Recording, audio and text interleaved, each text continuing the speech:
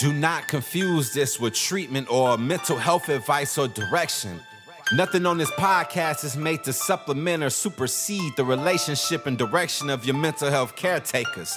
Although David Kozlowski is a licensed marriage and family therapist, he is not functioning as a certified mental health professional in this environment. And same applies to any professional who may appear on the Light the Fight podcast.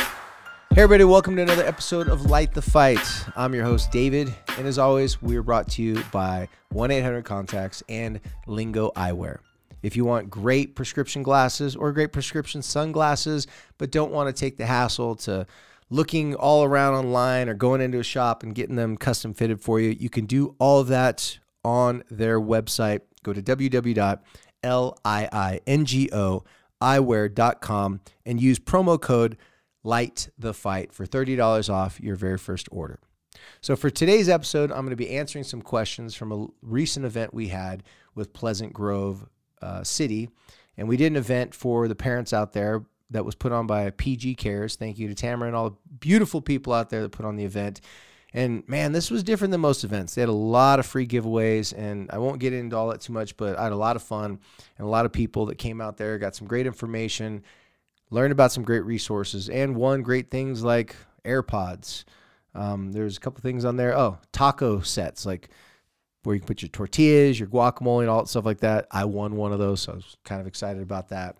But anyways, I just want to thank the people out there at PG Cares for putting on the event and all the great sponsors that did it, because it was really fun, and it was good for me to get back out there and talk to some communities. As most of you guys know, I do podcasting, I do therapy, I teach high school, and when requested and asked, I go out and speak to the community as well. So it was a fun event. And from the event, I was able to get some questions that I was unable to answer during the event. So as promised to all the people that attended the event, I would answer your questions here on today's podcast.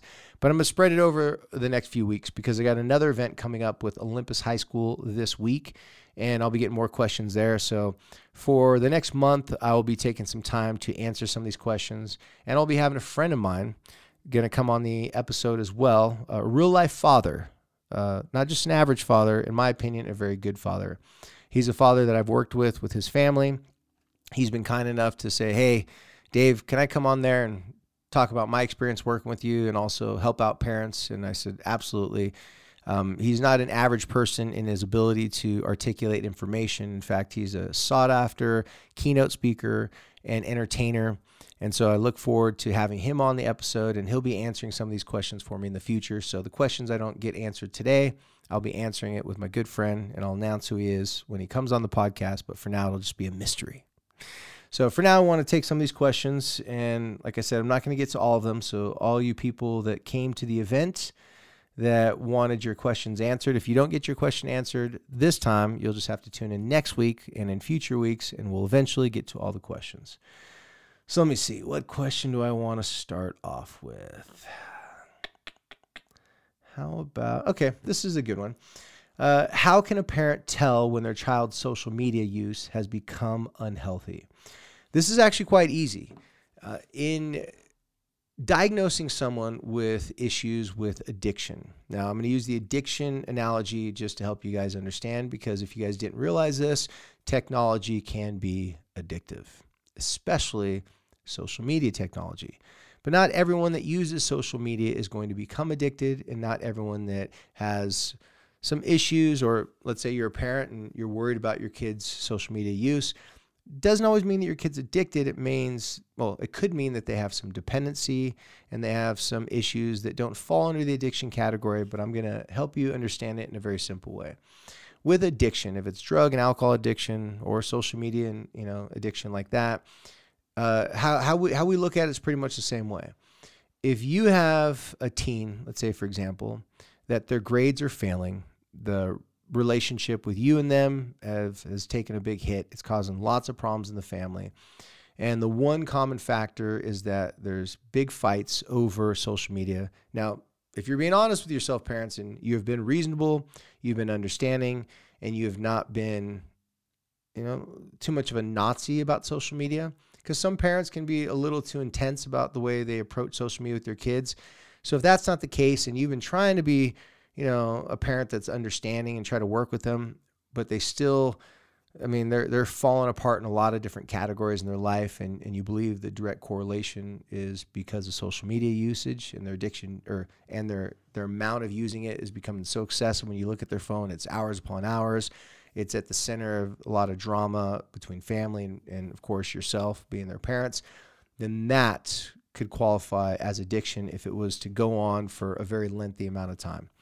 Also, mental health disorders. So if you see an increase in depression or anxiety, those types of things, then that would fall more under the label of addiction.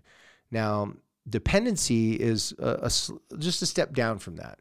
It's a decline in many or some of those areas, but it hasn't ruined relationships. It hasn't caused them to fail all their classes. It hasn't caused the extreme effect in their day-to-day functioning in life as we would say if someone was addicted to. So it's definitely a step down from it. So the addiction is very intense. It's affecting lots of relationships. Maybe they even lost a job because they're on their phone on social media too much. Maybe they've had serious issues with friends and, in that realm. And those issues are pertaining to the fights on social media and their constant insistent on being on social media all the time. In that case, mental health goes down, all those issues, that's addiction. Lighter version of that is a dependency. So that's how you know if your kid is having serious issues with social media. And I'll put in a little plug, I believe on November 10th. Yes, November 10th. If my memory serves me correct, but I don't trust my memory, so you might want to check this out. If you haven't heard about it, locally there'll be an event called I Am Mom Summit. This year they're focusing on the digital, technical space and world, the dangers that can come from that, some plans, some things that you can do to help your kids and also to help yourself have a lot of competency and understanding how to navigate those waters. And on November 10th, if you can make it physically, I think they may still have some tickets available. I'm not sure about that. They could be sold out already, but if you can make it physically, make it physically. I will be there. If my wife's schedule will allow it, she'll be there. And if not, online. I know there'll be thousands of people logging onto the event online to hear many of their amazing speakers and their keynote speaker talk about various different ways that you can improve your family relationships, help your kids not become addicted or even dependent to social media, and also how to navigate it so that you have a lot of prevention, so that you're establishing, social media and internet technology plan way ahead of time. And I'm looking forward to the event. I'm excited because I truly believe that the people who are putting it on from the best of places. This is not like a money grab. It's not something that they're doing just to get some clicks online. I've talked to them, and I believe their hearts are in the right places. And I also believe that the people that they have as speakers for this year's event and presenters have a very high knowledge about this subject in different avenues, of course, because not everybody's going to speak on the same subject about tech addiction and what to do about it. But I truly can give a heartfelt validation, and I can co-sign for what they're doing. So please go check it out. Like I said, if you can't be there in person, go and attend online. And I believe it's also going to be available for a little while in case the timing of the event is not available for you to log in online. I'm pretty sure you can watch it for at least a couple weeks after the event. So check it out, I Am Mom Summit. Now, the next question, let me take one more, or at least one more. Increased depression, anxiety, youth. I'll save that one for last. Okay. How do we get parents and youth interested in learning social growth before there is a stage 3 to 4 problem? In your personal experience, what gets youth excited to join the social fight? Let me explain real quickly. You may not have heard me talk about this on the podcast, and if you're new to the podcast, or if you have never heard me speak live, you wouldn't have known that a long time ago I created what I call the 4 stages of youth mental health. In very short, stage 0, that's a stage where everybody wants to be at. Stage 1, parents, start to see a little bit of change in the students or in their child's behavior. They start to see a little slack in their willingness to do their normal responsibilities, chores, homework, and those things. And you start to see some decline in that. Attitude and stuff like that starts to dip a little bit. Stage 2, it becomes more noticeable. In fact, there starts to be more arguments and fighting. Maybe your kid can't go to school every now and then because they're having problems with anxiety, depression, things of that nature. Stage 3 is when it becomes noticeable by teachers, coaches, parents. The grades really drop, really fall. That's when they start to show obvious signs of mental health or, an emotional issue, specifically diagnosable issues. And those are the times when you're going to need, without a doubt, to get this some treatment, some help, therapy, so on and so forth. And like I said, everybody's noticing it. It's not a secret. And it's becoming to the point where it's been consistent for a while. Stage 2 is more like kind of intermittent. It's like happens every now and then. It's not like a consistent thing. Stage 3 is it's becoming pretty consistent, which means it's diagnosable. In mental health, we can't diagnose like things like major depression until it's been a significant amount of time, like at least 6 months. But in stage 3, it's definitely showing that there's some diagnosable things. Stage 2, it's more of episodes. Now, stage 4, in stage 3, it could be suicidal thoughts, ideations, maybe some self-harm, abuse of drugs or alcohol, and even aggressive behavior. I think it goes without saying that people are well aware of that there's some mental health issues that can get so severe that kids can become violent. And then stage 4, this is where the typical traditional counseling and therapy, those support systems don't seem to be able to have what it takes to give the child the safety that they really need. This is where they may need to go to the psychiatric hospital for suicide attempts. The suicidal ideations are heavy. Maybe the aggressive, and this isn't, you have to have all of these to be not diagnosed, to be identified as on that stage, but stage 4 would definitely be if someone threatens to shoot up their school, if someone has a serious suicide attempt. Again, not everybody's going to have all these, but these will all be stage 4 things where they're incarcerated, psychiatric hospital, serious drug and alcohol abuse, serious self-harm. So again, it's just at the highest level, that's stage 4. So what this person is referring to in this question, because they heard me talk about the different stages, and a little side note, the reason why I came up with these stages, because a long time ago, I was like, hey man, they have stages for cancer. And it's really important because if a doctor can tell you what stage you're at in cancer, that gives you an understanding of what resources, what type of treatments that they would administer or prescribe for you. I feel that we've lacked that in mental health. I think mental health for many years has been kind of like the redheaded stepchild to physical health. I've always joked, but I don't think it's funny. So I make a joke of it, but I actually don't think it's a joke. And that is with mental health. If our mental health, or if our physical health system, so the medical system and the hospitals, if it operated similar to the way that the mental health system operates in regards to how we share information, how we're able to diagnose things or lack of diagnosing things and taking things serious, I think there'd be a lot more people in a lot worse situations physically, because I think that the mental health system is a makeshift system. I don't think it's a clear system. What I mean, that has, you can't touch and feel depression and anxiety, for example. You can't see what suicide looks like. You can see cancer, you can see a brain tumor, you can see someone has a broken arm on an x-ray. These things are a lot easier to see. And so I believe that there's a lot more cohesiveness on how it's treated, and how the medical health system has a lot more uniformity in how they communicate with each other. The mental health system, not so much. The mental health system is made up of a lot more standalone. Now, do professionals communicate with each other? Are we expected to communicate with each other? Yes, but the system is far from what the medical system is, in my opinion. So in this question, they're referring to stages 3 or 4. I know I just went off on a tangent, but I believe it was necessary to help you understand this question. So it said, how do we get parents and youth interested in learning and social health growth before stages 3 and 4? One thing you can do is that parents at home, you can implement conversations. It doesn't necessarily have to be from the media or from the news, but you can implement conversations about things that are happening with youth that are helpful. A lot of times as parents, we focus on the negative, horrible things that happen, such as like a kid died by suicide or problems at schools with bullying and all these different types of stuff.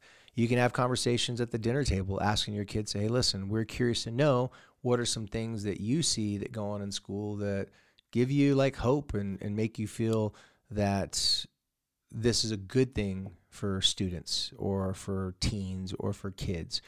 One thing that I've talked about with my kids at the dinner table is I'll ask them, I'll say, hey guys, I was wondering, is there anything that happened at school this past week that you guys did to try to help people become better friends? Was there something that your teacher did in the classroom that you guys enjoyed? And maybe there's a conversation between two kids that they had an argument and they were able to work it out. Asking your kids to give you information about things that works for what I call to improve social health, which is my definition of social health is, which I believe is the only definition right now floating around the internet, which is one's ability to build, maintain, and improve relationships with family, friends, coworkers, important adults in your life, online relationships, all while improving the relationship with yourself. You don't have to give your kids that information, but just ask your kids, hey, what were some good things that you saw that happened that someone helped someone out? Some good things that you saw that were helpful. That is a good way to start introducing conversations about social health or things that are just good for your kids to do. If they start to see that you reward them with like, wow, that's cool, or thank you for sharing that, or wow, what did you think about that? Then your kid's brain start to acknowledge those moments as things that they should try to implement in their own day-to-day life, things that they should try to create, or things that they would want to compliment their friends for. That's what I do with my kids. I say, hey, if you see that happening with your friends, tell them that you thought that that was cool that they helped out another kid. You thought that that was really helpful that your teacher gave compliments to everyone when they came into the class. I remember my daughter one time said her teacher was going around the classroom and saying, hey, everybody gives a compliment about another kid in the class, something that they do that you like, or did someone help you out with something this week? And as they started doing it in the class, my daughter said she noticed that kids started to like just become more friendly with each other in the days following that. So that's one thing that I could say with that, with sort of supreme confidence, will be helpful if you start having those conversations. Also, in the Pleasant Grove presentation I gave to parents, I brought up recent studies that had happened. I think it was 2021 is when they reported the studies, but it was done as a collaboration between Brigham Young University, Harvard University, and Johns Hopkins University, where they're just trying to figure out by interviewing 180,000 students, I believe. I think it was like some big number. Like it was either 80,000 or 180,000 students. And they interviewed all these students about what were some of the things that led them to being emotionally unstable, like suicidal and having those types of thoughts, maybe self-harm, depression. And they identified that 4 of those things were having family drama, so seeing lots of arguing, fighting, family members, specifically the parents at home, online bullying, relationship problems with their friends, and the 4th one was not having a stable father figure at the home. And when they got done talking about the study, and when I was reading about the study concluded that something that we can do is very simple things we can do is they said it's less likely, those things are less likely to have occurred. Okay, not occurred. Kids are less likely to feel that way based upon some factors that they found out. One of the simple factors were kids that eat together at home with their family members are less likely to have those things such as suicidal thoughts, feelings, depression, anxiety, and stuff like that. Another thing that they suggested that parents should have conversations at home about things that kids are seeing that they're concerned or worried about, but also things that they should applaud and should give like that's a good thing. So that's definitely another reason why I brought that up. Next one is not the next question, but just going back to the question.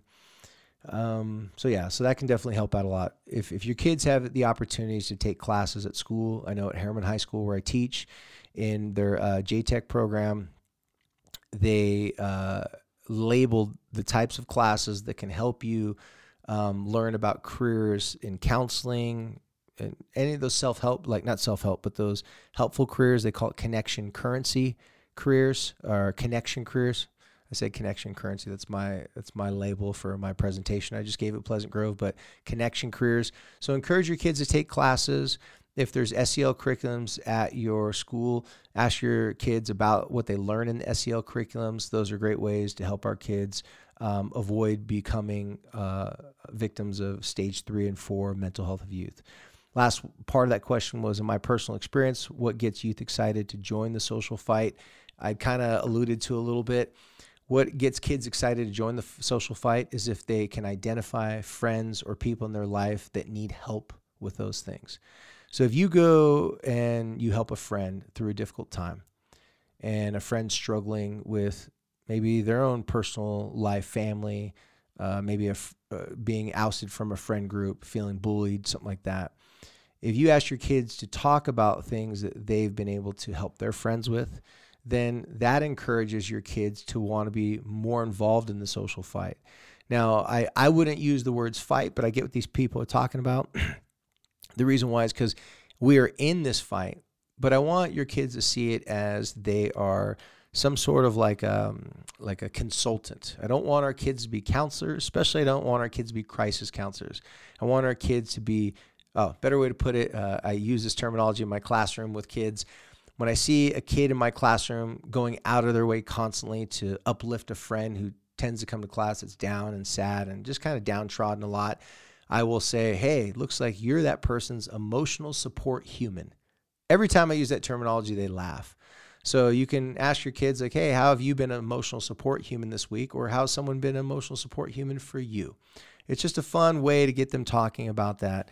And that's one way to get them involved in the social fight, AKA social charge to move forward and connect and to be supportive to one another. Because, again, I do not want your kids to try to be crisis counselors and try to save their friends. Many of you parents should be worried and probably have gotten worried when you find out that your kid is skipping class and pulling away from certain responsibilities just so that they can help their friend all the time. This is very common. A friend says, hey, if you're a good friend, then you got to be there for me. Well, I'm struggling, so I need you to get out of class every time I'm struggling. As you probably know, that could also be used as an excuse to get out of class or to give them a reason for not being able to do their homework, whatever, because they had to stay up all night and talk to their friend. So if you have a child that has a tendency of always wanting to give tons of advice and tons of help to their friends, I don't want you to tell them to don't help their friends. I want you to tell them that you're glad that they are willing to support their friends, but also remind them at the same time that they cannot save their friends. If their friends are in some deep trouble or having some deep challenges, that when their friends share information with them, that they should always let an adult know, someone that can actually help, like a school counselor, tell their teacher, tell the parents, or even tell you and say, hey, listen, I'm worried about my friend and I don't really know what to do. So instead of staying up all night, talking to them and trying to save them, encourage your kids to come to you or come to a trusted adult that can actually do something, because too many kids try to hold the secrets for their friends and they're struggling with their own mental and emotional struggles and challenges. Being a kid and a teenager is not easy. So last thing you want is your kids to take on all the burdens of other people. And, it'll help their friend for a moment, but they can't fix their friend's problems. They can only support them with their problems and through their problems. So I'm going to leave that for the episode today, answering those questions. Thank you again to all the parents that gave the questions at Pleasant Grove community event. And also, I've got many more questions from this event to answer in next week's episode. And I also have more questions that will be coming through the parents at Olympus High School. And I believe that these are questions that, even though they're coming from Pleasant Grove and Olympus High School, it doesn't matter where you're listening to this in the country or even in the world. I know we got listeners in Dubai and some very remote places, which, by the way, hi to all of our fans overseas and outside the United States. Thank you for listening, and be paying attention and listening for more questions that are going to be coming up in the future, because we're all in the same fight together. And as always, thank you for helping us